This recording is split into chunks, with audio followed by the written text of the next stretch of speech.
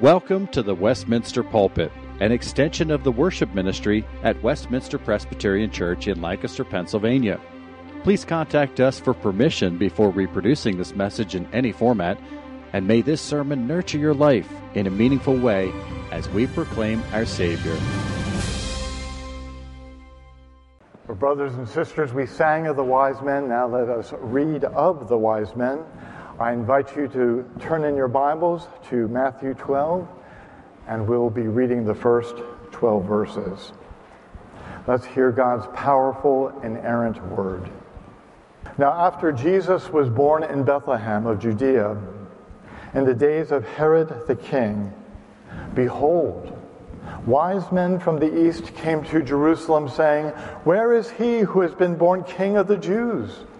For we saw his star when it rose, and we have come to worship him." When Herod the king heard this, he was troubled, and all Jerusalem with him. And assembling all the chief priests and scribes of the people, he inquired of them where the Christ was to be born. And they told him, "In Bethlehem of Judea, for so it is written by the prophet, 'And you, O Bethlehem, in the land of Judah, are by no means least among the rulers of Judah. For from you shall come a ruler who will shepherd my people Israel.' Then Herod summoned the wise men secretly and ascertained from them what time the star had appeared. And he sent them to Bethlehem, saying, 'Go and search diligently for this child, and when you have found him, bring me word, that I may too come and worship him.' After listening to the king, they went on their way. And behold, the star that they had seen, when it rose, went before them until it came to rest over the place where the child was. When they saw the star, they rejoiced exceedingly with great joy. And going into the house, they saw the child with Mary, his mother, and they fell down and worshipped him. Then opening their treasures, they offered him gifts, gold and frankincense and myrrh. And being warned in a dream not to return to Herod, they departed to their own country by another way." Let's pray together. Oh, Father God, how we thank you for your word and for how it shows us of our risen, reigning Christ, of his great love for us and sacrificing himself for us and in giving us new life. So we pray, Lord, that as we look at your word today, that you would bless us, that you would open up our hearts to understand afresh the wonder of your grace that you have shown to us through Christ, in whose name we pray. Amen. Well, beloved, many, many years ago, I made a terrible mistake. We lived near a Walmart that was open 24/7. So I had the brilliant idea that I could shop for Christmas late at night and avoid the maddening crowd. I arrived at 12 a.m. and lo and behold, what to my wondering eyes should appear but hordes of shoppers buying gifts for those dear. Undaunted, I sounded the battle cry and charged through the pillaged aisles. And having found those unique gift items, I dashed to the checkout line, and there I waited and waited and waited and waited with 12 other people who had the same idea as me. My nerves on edge, my blood pressure rising, I felt myself morphing into Scrooge. Bah, humbug. Why do we need to buy Christmas presents anyway? Who started this gift-giving tradition in the first place? Then I remembered the wise men who brought gifts to the Christ child. And like a star rising in the east, it dawned on me. Is it because of the wise men that I'm standing here late at night along with half the town in a checkout line at Walmart? Well, today's scripture reading in Matthew is the familiar story of the wise men coming to see the Christ child. The account of the wise men has been depicted over the centuries in art, in music, and in film, and many traditions have developed from it. Yet we wonder, why was it told in the first place? What was Matthew's purpose in recording this mysterious bit of history of men from a foreign land coming to see the new king? And what meaning does it have for us today, over 2,000 years later? So to answer these questions, we will take a journey through Matthew's account.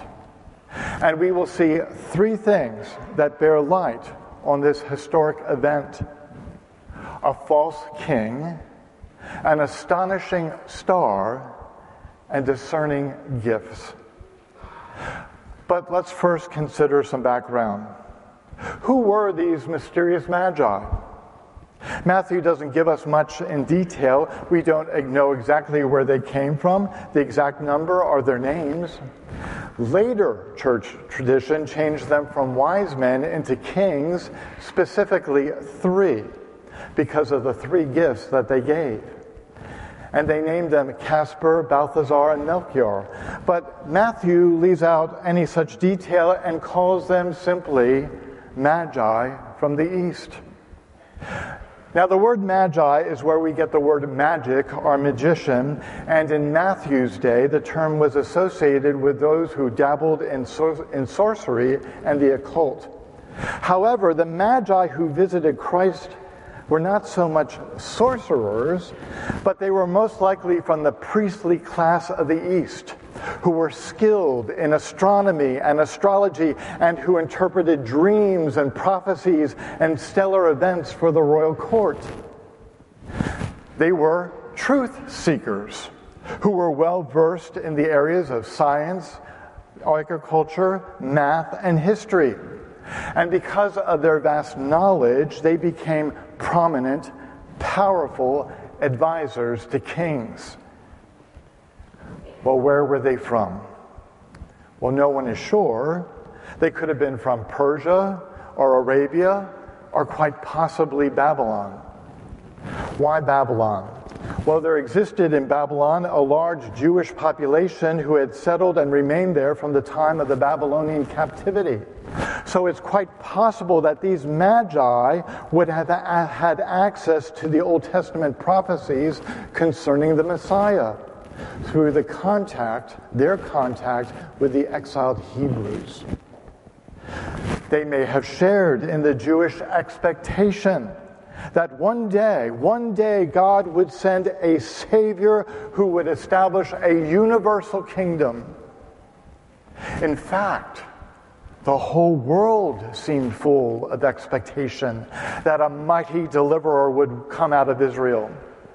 One example is the Roman historian Suetonius, who, speaking about the time of Christ's birth, wrote, "There had spread all over the Orient an old and established belief that it was fated at that time for men coming from Judea to rule the world." So there was this expectation that a powerful ruler would arise. So when the star appeared, a bright, shining light never seen before that lit up the heavens, the wise men surmised that a king had been born. For such a stellar sign was regarded as a herald of an event of great magnitude. We can imagine them discussing this cosmic event. Look, the star rising over us. Could it be that the prophecy from the Hebrew Scriptures, from Numbers, has been fulfilled? The prophecy that says, "I see him, but not now. I behold him, but not near. A star out of Jacob, a scepter will rise out of Israel." Yes, the prophecy has been fulfilled. The star which the Hebrew Scriptures foretold has appeared, and the king for whom it represents must have been born. It is his star proclaiming his birth.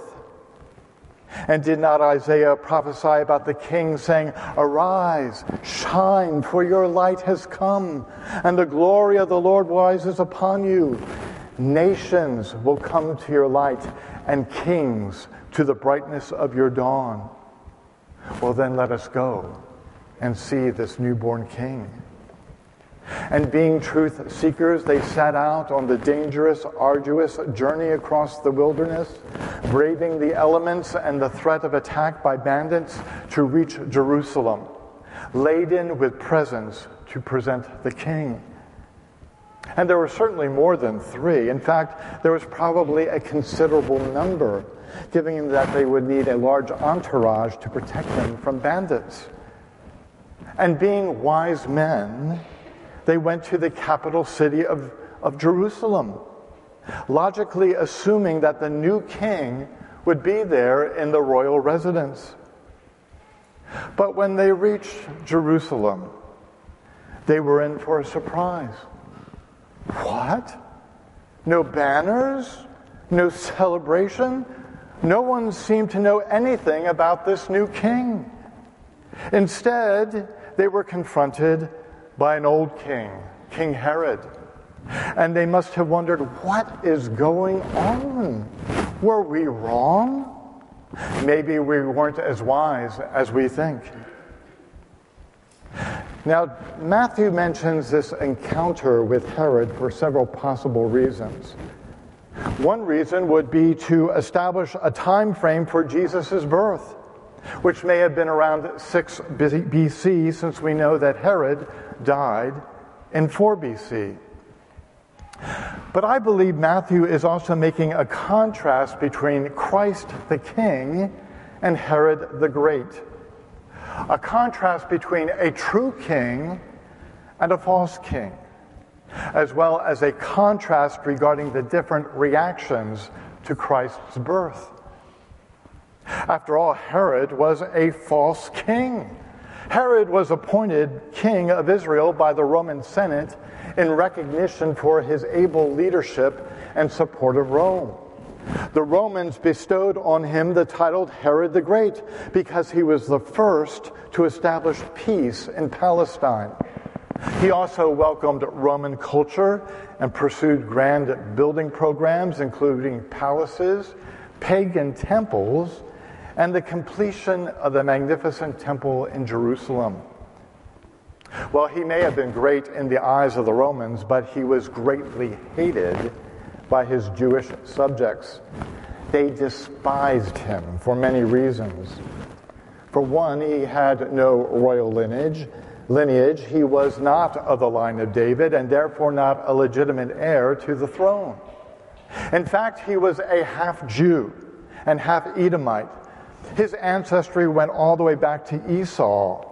So the Jews had someone on their throne who was not a descendant of David, the chosen king, but of Esau, who was rejected by God. He was not only greatly hated, but greatly feared, for he was great in cruelty.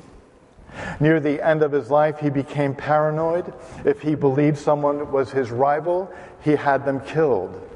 Those who were his victims of paranoia included his wife, 3 of his sons, his mother-in-law, and his grandfather, and his brother-in-law, who was appointed high priest. And given Herod's ruthless behavior, it's not surprising at all that Emperor Augustus remarked, "It's safer to be Herod's pig than Herod's son." No wonder then that hearing the news of a new king, that a new king was born, that Herod would be troubled, as verse 3 indicates. His worst fear had been realized. The Davidic throne would be reestablished, and Herod, the impostor, would be deposed. And no wonder all of Jerusalem was troubled too, knowing what Herod was capable of and realizing that no blood would be spared in an effort to destroy his rival, the true king. And in verses 4 through 8, we see accurately how they accurately depict the false king's cunning and deceit. How he uncovers that Bethlehem is the location of Christ's birth by consulting with the scribes. And then he tricks the Magi into being his unwitting informants by telling them that he wants to go and worship the child too. Well, having seen the character of the false king, let's turn our attention to the true king, who the wise men searched for. And as we read further into the account, in verse 9, we learn that a star miraculously appeared once again to them, directing them to the true king. And they found him not as an infant, cradled in a manger in a stable bare, but notice that Matthew records that they found the Christ child, not an infant, at the house of Mary and Joseph. So Jesus would be about 2 years old at this time. So the wise men's long journey had ended with joy and worship in finding the true king as they followed this astounding star. Now, what was this star? Well, it was no ordinary star. It had to be extraordinary, some kind of extraordinary occurrence to warrant the wise men's attention and interpretation that a king had been born. And what they saw must have been pretty spectacular. And it first appeared at the birth of Christ, only to disappear and then reappear again as they were headed to Bethlehem. It was seen by them in the east, but it seems that no one noticed any such sign in Jerusalem. So what was this astounding, astonishing star that they saw? Well, there are many theories. It could have been they theorize it's a meteor, Halley's Comet, a supernova. Some believe that it was a planetary conjunction involving Jupiter, Saturn, and Venus. However, all of these explanations have problems with them. The best explanation, I believe, is that it was a supernatural event, a supernatural manifestation of God's glory. This would be similar to the Shekinah glory, by which the Lord appeared as a pillar of smoke by day and a pillar of fire at night to lead the Israelites out of Egypt into the promised land. And what seals it is the direction in which the star or guiding light moved. Stars move from the east to the west in the sky, but this star moved from north to south. So it was no ordinary star.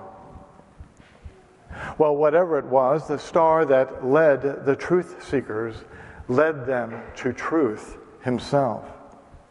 And when these truth seekers found the Christ child, verse 11 records that they worshipped the true king. Now, why would they worship this king as if he were God? What did they know?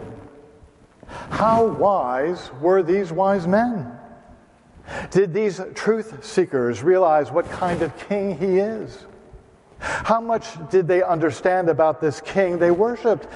If they knew the Old Testament prophecies concerning his birth, did they also understand the prophecies concerning the Messiah's mission? We might wonder, because of the gifts they gave him. How wise were they in their gift giving? After all, when you want to give the perfect gift to someone, it requires that you know something about them. And their gifts were discerning gifts, ones which illuminated who this true king was and what he would do. They gave him gold, a gift fit for any king, but especially this king whose reign would be unparalleled and unlike any other.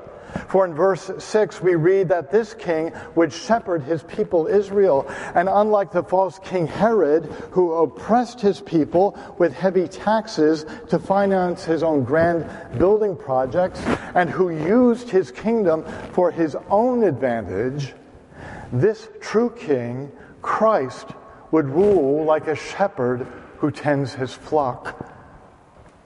He seeks the good of his people and cares for them. He also will sacrifice for them. He came to serve and not to be served. And so this brings us to the next gift, frankincense. Why is frankincense significant? Frankincense is a costly resin which is fragrant when burned. The Lord had directed the Israelites to use it in the worship in several ways.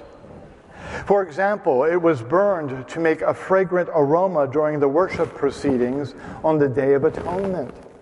That special day, once a year, when the high priest would enter the most sacred area of the temple, the Holy of Holies, where the Ark of the Covenant was located, which represented God's presence with his people. And it was on that day that the high priest made an offering for the sins of the people by sacrificing a goat. And according to Leviticus 16, before the high priest could offer the blood of the slain animal before the Ark of the Covenant, he had to enter the Holy of Holies with a censer of incense and to bring it before the mercy seat of the Ark.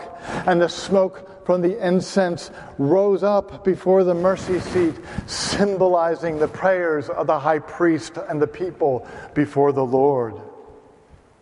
So incense was associated with intercessory prayer. The prayers of God's people were lifted up before him in their fellowship with him as their sins were atoned for by the sacrifice of another life. So incense was an important part of worship and sacrifice, and it could only be offered on the Day of Atonement by the high priest alone, since he was the designated mediator between the Lord and his people, the one who represented sinful people before a holy God, making sacrifice for their sins on their behalf, that they could have the judgment for their sins removed and have fellowship with the Lord.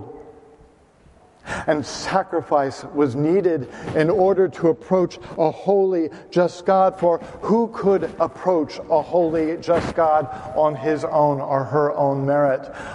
Brothers and sisters, we can't. Our sin separates us from having a relationship with a holy, just God who is perfect and pure. And the consequence of our sin is death. Death is the judgment that we deserve for our rebellion against God who has given us life. So we are all under a death sentence, physical death, and eternal separation from our Creator. And the Lord instituted these Old Testament sacrifices to serve as a reminder that the death of another is needed to pay the debt that I owe for my sin. And that when that life was given, God's justice was met and my judgment would be removed so that I could have fellowship with a holy God. And it was all done through a high priest, through a mediator. And all of that was wrapped up in the discerning gift of frankincense. This precious gift spoke volumes about what Christ would do.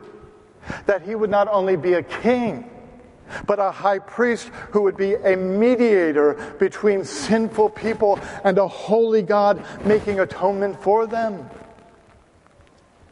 And the unique priesthood Christ would have is alluded to by the last gift, myrrh. Myrrh is a costly substance used in embalming the dead to delay decay. Now, a gift that inferred death is a strange gift to give anyone, let alone a king. But it was the perfect gift for this king. For this king was a priest who would offer a sacrifice for the sins of his people, not a sacrifice of blood of goats. No, he would sacrifice himself for the sins of the people. For as John 10 states, Christ was the good shepherd who laid down his life for his sheep. And in Hebrews 9:26 we read, "But as it is, he has appeared once for all, at the end of the ages, to put away sin by the sacrifice of himself." And on the cross, the Lord Jesus was acting as the high priest who offered himself as the perfect, complete, and final sacrifice for all of our sins.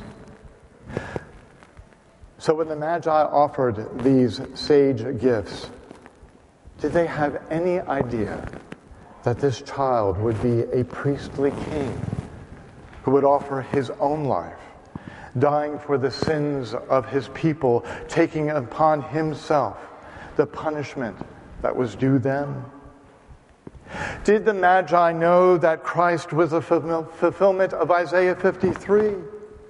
That he would be wounded for our transgressions, that he would be bruised for our iniquities, that the chastisement for our peace was upon him, that the Lord laid on him the iniquity of us all? Did these Gentiles from another land read Isaiah 52, verse 15, and see themselves in it when it speaks of the Messiah who will sprinkle the nations with his blood, paying the debt for their sin? And by worshiping Christ the King, whose birth was a fulfillment of many prophecies, did they themselves know that they were fulfilling prophecy, that the Gentiles would come to faith in the Messiah and be included in God's kingdom along with the Jews?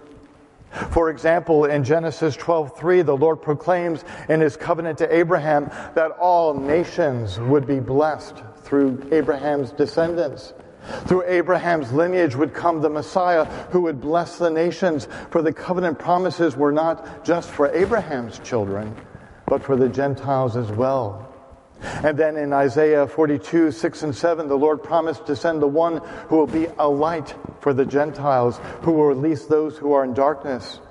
And then in Psalm 102, verse 15, it points to the true King, that the nations will fear the name of the Lord.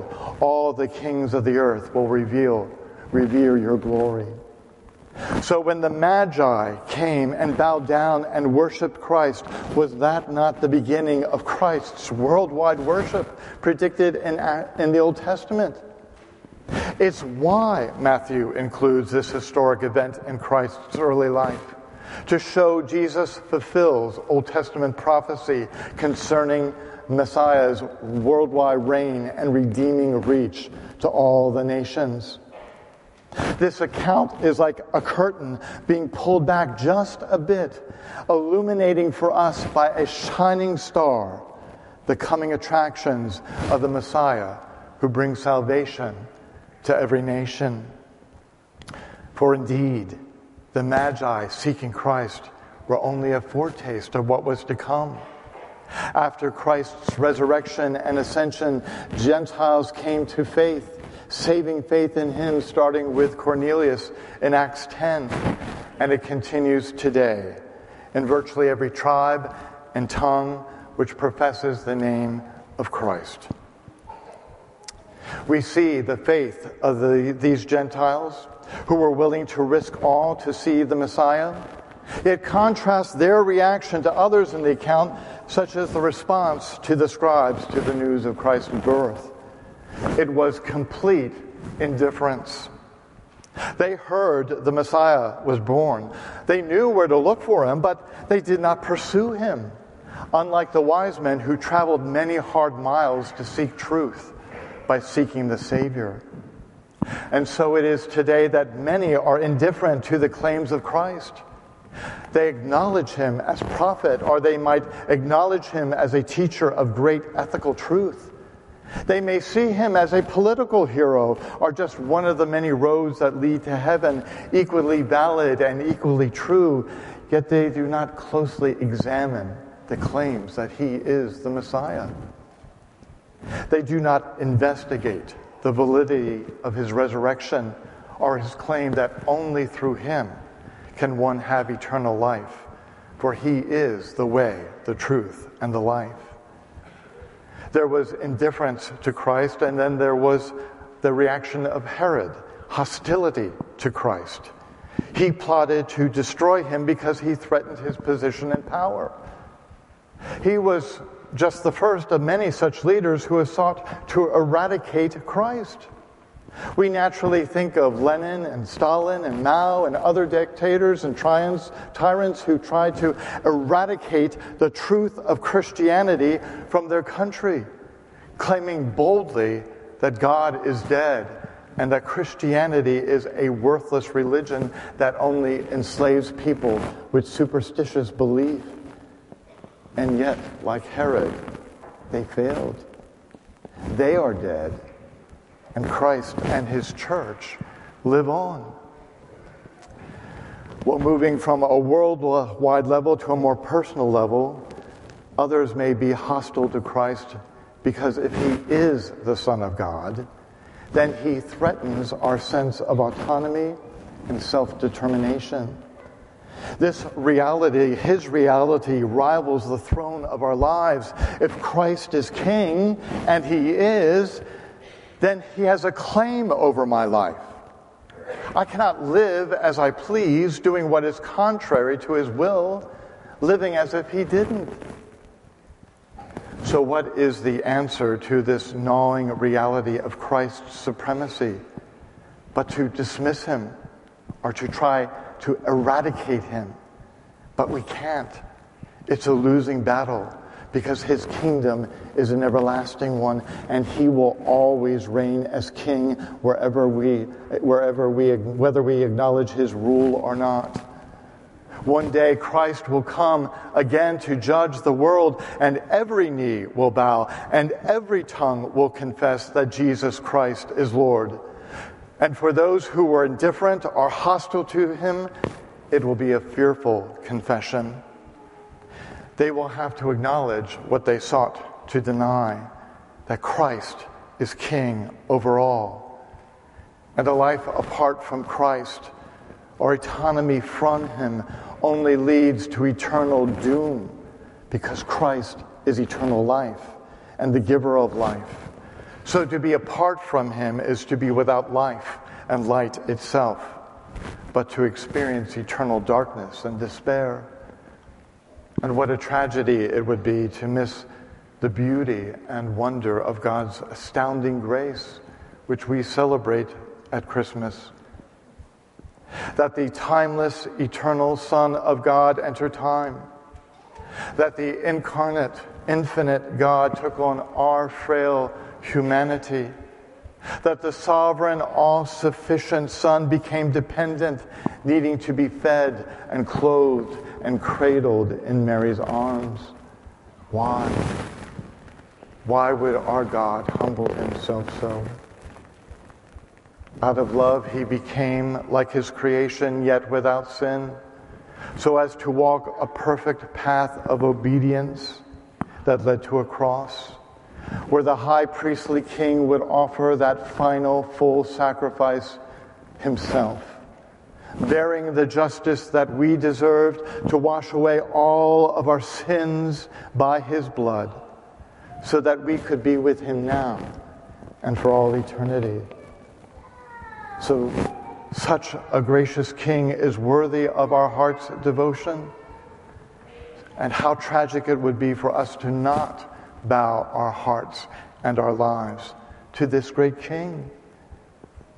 So if you are a truth seeker today, I would implore you to consider the claims of Christ as the promised Messiah.